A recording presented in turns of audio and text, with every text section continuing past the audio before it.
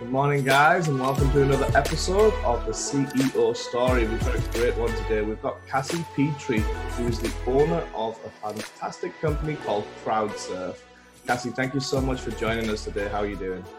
I'm good, and thank you for having me. Excited to do this. Oh, yeah, absolutely. So can you just tell everyone a little bit about yourself and a little bit about CrowdSurf and what you guys do? Yeah, for sure. So, I guess I'll start with me. I'm from Louisville, Kentucky, and my sort of background leading into CrowdSurf was I was actually like the biggest Backstreet Boys fan ever.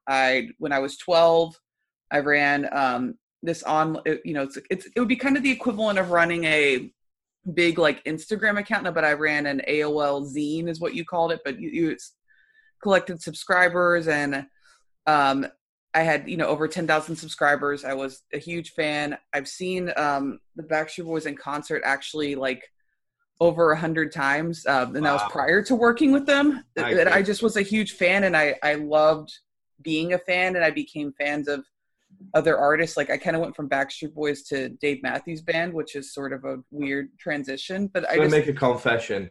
I did go take my wife to watch the Backstreet Boys in Vegas, and they were actually awesome. So that was fun. That's a great show. I loved it. And I got to be, a part of that. We can get more into that later, but I got to be a part of launching that show, and it was awesome. But, so my background was, kind of being a hardcore fan, and that made me fall in love with the music business. And I did research, when I was in high school about where I could study music business. And that sort of led me to Nashville, where there's a lot of different schools there for studying that field. I ended up going to Middle Tennessee State University and studying music business there. And that's when my sort of world with digital and music collided. MySpace came out and became popular the first year I was in college.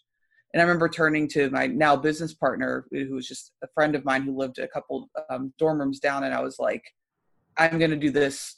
I'm going to run MySpace pages for a living. And she was like, okay, that's interesting.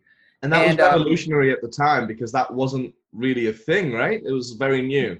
No, it wasn't a thing at all. And there was no major label artists doing it yet. The only artists I was seeing it were like a couple college bands were using it. And I was like, why don't like big bands use this? So I was a Warner college rep at the time. Like, it's kind of like that was, I was on my journey of building my resume.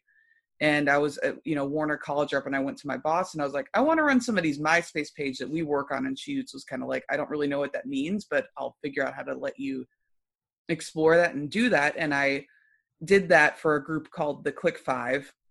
And I made them number one on the MySpace charts. And the Warner Music Group took notice of that, and they connected me with Warner Music Nashville. And I ended up working in their office on all things digital while I was in college. I started with, I set up all their MySpace pages, of course, because I was good at that. But then something that was popular at the time was ringtones. So I worked on like pushing ringtones, but then building websites. It's so funny how technology has evolved, right? From different ringtones, newsletters, and websites, which still matter today. But those were some of the, and then street teams were all a big part of my job there. And I really liked what I was doing. And the problem at the time was that I liked what I was doing, but I was a temp because there wasn't really jobs doing like social media things yet. So I was a temp for 3 years, which was fine. I was in college, that worked, and they offered me other jobs within the system, but I would kind of had to have moved away from what I was doing in digital and communicating with fans. That's why I liked digital, because I was able to communicate with fans. And I always would think about, man, how cool that have been if I, when I was younger, if people were, my favorite artists were using social media the way that I'm helping artists, learn how to use it. So I really enjoyed that. And me and my business partner started CrowdSurf not because we ever really had the dream of being entrepreneurs, but there wasn't, we were both doing this for Warner. I was handling the country roster, and she was handling the Christian and comedy roster there. Just tell us a little bit about CrowdSurf and what you guys do. Yeah, so that that led into CrowdSurf, and what we do now is we handle digital marketing strategy and yeah, basically broadly digital marketing strategy for artists and entertainers and sometimes brands. And, what that means now is, helping them create content and, execute sharing content on an ongoing basis on social media, building their websites, figuring out what their relationship is with their fan base and how to communicate with them, figuring out how you're going to launch a tour and sell tickets, or how you're going to launch a single and it be successful and get the most eyeballs possible, are all part of our job that we do today. No, that sounds awesome. So how did you transition then from working with Warner Brothers in Nashville at this point, right, into then starting your own business? Because that's kind of a big jump for most people when they've got a job or an internship or something semi-secure, and it's like, okay, I'm going to go all in on my own business and back myself. What was kind of going through your mind and your process at that point? I think that we both realized that we wanted to do this probably about 6 months before we decided to do it. And what we did was we started shopping for potential clients outside of our job. And I remember as soon as I locked my first contract, I was like, okay, I can go do this now and have enough income to do it. So it was planning in advance and making sure that it was doing both jobs at the same time, basically, like setting up the company and securing a client outside of the Warner system. And, we secured a couple of them and we were like, okay, we're able to do this now. We have enough income coming in that we can abandon, our current jobs. And we left on good terms, and a lot of the projects that we were working on at the label actually ended up becoming clients of our company, because we were open and honest about what we wanted to do, and they were supportive of it. No, that's really good. So, and it always helps, right? Starting a business with contracts in hand rather than having to scrap around from a cash flow perspective. But yeah, let's talk about that. So you've been in business now for 13 plus years. How has your business evolved? Because I'm assuming it's pivoted so much with just technologies and outreach and data over those 13 years. From back then to kind of more recent times, what's kind of been the trends that you've ridden or lessons that you've learned along the way? Yeah. Well, our day-to-day tasks have changed a lot, because when we started, it was basically running a MySpace page, and that's evolved into multiple platforms now. And we've had to, I've seen a lot of social media, platforms rise and fall. So it's being able to be excited about change and knowing that you're going to learn how to do something really well, and it's not going to matter a year from now. You have to, constantly be building your skill set and figuring out, how to utilize new tools that are coming onto the market, and sort of being a trendsetter. And I would say a lot of other companies and other brands and artists have copied the ideas and formats that we use for our artists, which I think is great. I love it. If you see somebody doing something good online, like, figure out how to learn from it and, copy it if it makes sense. Copy their strategy. Don't. Yeah, I guess that can be quite difficult as well, though, because now, whereas in the past you've only maybe had to learn one or two platforms and you could ride that wave for a while, it seems to me, at least, and I'm no expert in this, but every 6 months or so, there's a new platform popping up that you've got to then re-engineer, figure out whatever latest algorithm has changed or what have you. Yeah. How do you go about doing that in terms of, if people are listening and they're trying to crack the TikTok code or, whatever the latest platform is, what advice would you give them? I would say that when you see a new platform, figure out a way to give it a shot early on. I've been telling people for 4 years to use TikTok, which is now Musical.ly. And people were I would say most of my clients were resistant to it until this past year. And they would be so much farther ahead if they would have, just been okay with adopting a platform that's not as popular as it is now. Like, I think try things out, and sometimes they're not going to work, or sometimes it's going to take a second to figure out where your spot is on that platform. But try things out early, because if it's like investing in the right company early, like in seed round versus like round Series A, Series B. The earlier you get in on it, the more return you're going to get if it's successful. That's actually a really good way to put it, in comparing it to kind of raising funds. Yeah. One of the guys that I follow is called Gary V, and he analyzes it in a super simple way. He's like, as soon as a new platform reaches the top 100, he's literally on it, playing around with it, trying to figure it out, just to see if it's going to be good or bad. And it's like you said, you've got to vest yourself in to maybe 5 different platforms and put that time in, just in case one of them pops and kind of makes it into the next best thing, right?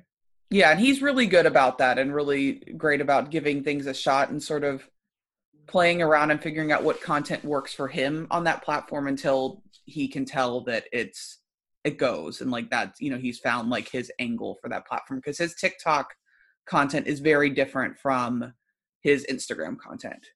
Yeah, and I think that's one of the things that he kind of drills into people, is that the content per platform has to be very different because the end user is very different. So for instance, on LinkedIn, you're more talking B2B, it's more going to be more professional, maybe long form writing, versus Instagram, which is going to be a picture, versus TikTok is going to be a dance move or a song. Yeah. So it's all very different. So you've got to be specific to who's watching or consuming that content. Absolutely. I agree. Right. All right. So, and none of that's mine. I don't know anything about this. This is all Gary V. He's great. I love following his social media. It's awesome, and he gives a lot of really great advice. So can we talk a little bit about your business? So you started off very humble beginnings, and now you've grown this into a relatively large business. How have you went about, 1, building that up in terms of headcount, 2, controlling the culture, and 3, becoming so successful? Yeah. Headcount, we're at about 45 now, and I don't think I would want much bigger staff than that, at least not at the moment. And it kind of built over time. It didn't, I never was like, okay, I have this many positions and this, and I want to hire this many people. I sort of, as I secure work, I hire enough people to do it. That's essentially, the strategy for that. And it's built slowly over time. It hasn't, it hasn't, it didn't just go up real fast one day. It was very gradual. In terms of culture, still figuring that out. It's hard, and it's a whole new journey figuring it out. How do you build culture when you're not all together? That's been another sort of situation, because I would say, to me, personally, I'm not a big culture person as an employee. I that never really impacted me or motivated me to do my job or not, but I've had to really learn that everyone is different, and culture is really important to some people. And I needed to, seek outside help and ideas and coaching for how how to do that better, but really utilizing people who know that and getting advice from them and listening to them. I think learning to listen to people, even though I didn't personally relate to it, is a journey I'm still on, but it was a big part of that. That's a good leadership tool, is that just because it wasn't really pressing or prevalent for yourself doesn't mean it isn't for the other 40, 50 people that work for you. So it's surrounding yourself with the right team that can instill those qualities or that confidence for the overall greater good of the business, right? For sure. It's really important to realize, it's important to realize that not everyone is like you. And I think that was something that took me a couple years to be like, why don't they work as hard as me? Why don't they understand why you would approach the situation the same way I did? And it's because everyone's not you. And that's it's a journey I'm still on, but that's something I'm doing better at. And it takes a lot of mental exercise to train yourself to react differently to different situations. Yeah, and ultimately, you don't want everyone to be like you, because then you're all No. the same, right? Having that blend of different personalities is what makes you guys unique and stand out. Absolutely. I agree. And I think I feel good about that now, but that was a hard thing to arrive to. Yeah, I got it. So let's talk a little bit about ups and downs along the way. So can you tell us some of the really good ups and then some of the downs, so that people realize that it wasn't just an overnight success and there was a lot of time and effort put into making CrowdSurf so successful? Yeah, a ton of ups and downs. I'd say great moments are like when, we got offered a contract to work on Britney Spears, or got offered a contract to work on Backstreet Boys, and launching both of those shows in Vegas. Those were amazing moments. Working on Fifth Harmony from when they were formed on X Factor to watching them win fan voted awards where we helped them build that fan base. That kind of stuff is really rewarding and really exciting. And, being able to go see a concert in person and, see that fan base that you helped build is super, I can't describe it. It makes all the hard stuff worth it for me. In terms of downs, I think that something I learned the hard way is that just because you send an invoice and you do the job doesn't mean you get paid on time or paid at all. And I think I just wish that I had more information on like how people actually pay their invoices, or knowing that you have to protect yourself and sometimes people won't pay you, and to anticipate that. And that created some financial hardship, especially at the beginning of this. You hire people to do a job and do work, and then they disappear and you don't get paid for it. And, you're not able to pay yourself. And I think those sort of financial moments have been some of the really, really hard ones to recover from. And, I do my best to protect myself from that now, and from my team from it. But there's still moments where you're chasing something and you're like, I really hope that this check that I was promised it was in the mail is actually coming, because I need that to, pay people. So I think the real part of like money and chasing it is definitely a big down for me. From a financial perspective, it boils back down to cash flow and controlling kind of the ins and outs, and which is the biggest reason that businesses fail. It's not profitability, it's not people, it's 100% cash flows that, whatever reason, let's just use an example like this. You've already done the work, you've already got your staff vested in hours of kind of promoting or whatever their tasks are. You're going to pay your staff, right? There's no two ways about that. You can't not pay your staff. But if a vendor of yours is either delaying it by a month or two, then it's got, like you said, it comes out of your pocket. It's going to take resources out of the business elsewhere. And if that's not factored in, or if the cash flow of the business can't handle that, that's the biggest factor that businesses close. So that's where having a good finance team and a good legal team really comes in handy. And we found it with a lot of our clients, especially at the early stages, where cash flow is just a lot more tight. And every penny counts, or every dollar counts, as you guys say in America. It's really important to make sure that you've got those contracts in place, you've got trust built. And if that means taking payments in milestones and over a period of time rather than all at the end, then there's things you can do to kind of mitigate that risk in one lump. Yeah, for sure. No, that it all makes sense. And I've learned that the hard way, and I'm much, stronger and take that much more seriously now. But finance was never like my strength, or my, I didn't really care a lot about money in the beginning, and I wish I would have. And not because I think I associated money, like caring too much about money, with being like greedy, or it was more like a psychological, like guilty thing. But being part of running a business is money, and you can't feel weird about it. You have to feel comfortable. Don't feel uncomfortable with chasing your money. Like, don't feel uncomfortable with prioritizing it. It keeps you in the job that you like. No, absolutely. And it's important, right? Because without it, you don't have a business. You don't get to have a staff of 40 plus people and impact multiple lives, right? Because it's bigger than just you at that point. Yeah. And it's, I think another up is like watching people be able to buy a house with the salary that you give them. That's something I never really anticipated being an up for me, but that's really cool. Or watching somebody be able to have their first kid and be able to support them with the salary that you're paying them. That kind of stuff feels really good too. No, that's awesome, because that gives you a different sense of meaning at that point, rather than initially you were just clear on the fact that you wanted to chase a dream and kind of be in the music industry, however that worked for you. And then morphing that into now you're supporting 40 plus people, their spouses, their kids, and their dreams, which is awesome.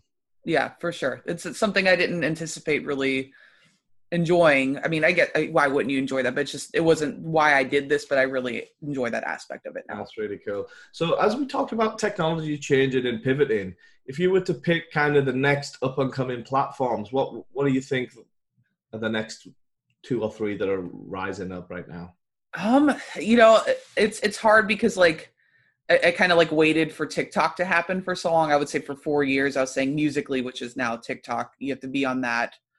Um, I'm curious to see like what these sort of like TikTok competitors do, and especially like for example, I'm watching what's happening in India where TikTok has been banned, and there's an app called Reposo. So I'm kind of studying that and seeing if it's going to go how much marketing I can do within that platform. Is it going to go outside of India? So that's one I'm kind of keeping my eye on. I think that there's a texting platform called Community where if you're seeing a bunch of celebrities, and like Gary Vee has a number too, where you can text and talk to people. And I see that technology continuing to grow and being a huge part of people's platforms. So I think having some sort of friendly way to text with your consumers one-on-one and broadly, whether it's Community or another platform, I think is. So it's being more interactive with the celebrity or with the band or whoever you're trying to communicate with. Yeah, absolutely. And I think that a lot more communication from celebrities is going to be one-to-one or in smaller groups versus broad, like kind of like how Instagram broadcasts everywhere. I think there's a lot more. I'm seeing a lot more marketing, and I think it's going to continue to happen like in Instagram DMs on these text platforms. I think, people will figure out how to use WhatsApp in an interesting marketing way, but I just see more not public interactions with celebrities. I think that's going to be a sector that grows a lot. That's awesome. Yeah, great. Thanks for that insight. So as we look to wrap up, I normally end with this one question. And it's, if you had to attribute your success between three factors, how would you split it accordingly between drive, skill, and luck? Drive, skill, and look? Luck, as in lucky. Sorry. Okay. It's the English. Oh, luck. Sorry. I mean, I would contribute I would say probably equally between drive and skill and a little bit of luck. I think, everyone gets a little bit of luck or gets moments, but I think that a lot of my drive put me in the right positions and locations to take care of luck when the opportunity existed. Awesome. I think I call it like strategic placement of oneself for like better opportunities. There's a lot you can do to put yourself in a situation where you're more likely to be lucky. And I would say my drive helped. I do think I'm very skilled at digital marketing and marketing in general, and managing artists and managing teams, but that skill derived from my drive. So I would say those are the two most important things. Awesome. Thank you so much. So if people want to reach out to you, what's the best website for them or platform for them to reach out to you on? I would say my Instagram, and it's just at Cassie Petrey, CassiePetrey. And I check my DMs, my comments, I'm on it a lot. So great. And we'll put the link just down there so that everyone can contact just quite easily. So thank you so much for your time, Cassie. Thank you. You've been fantastic. Appreciate it.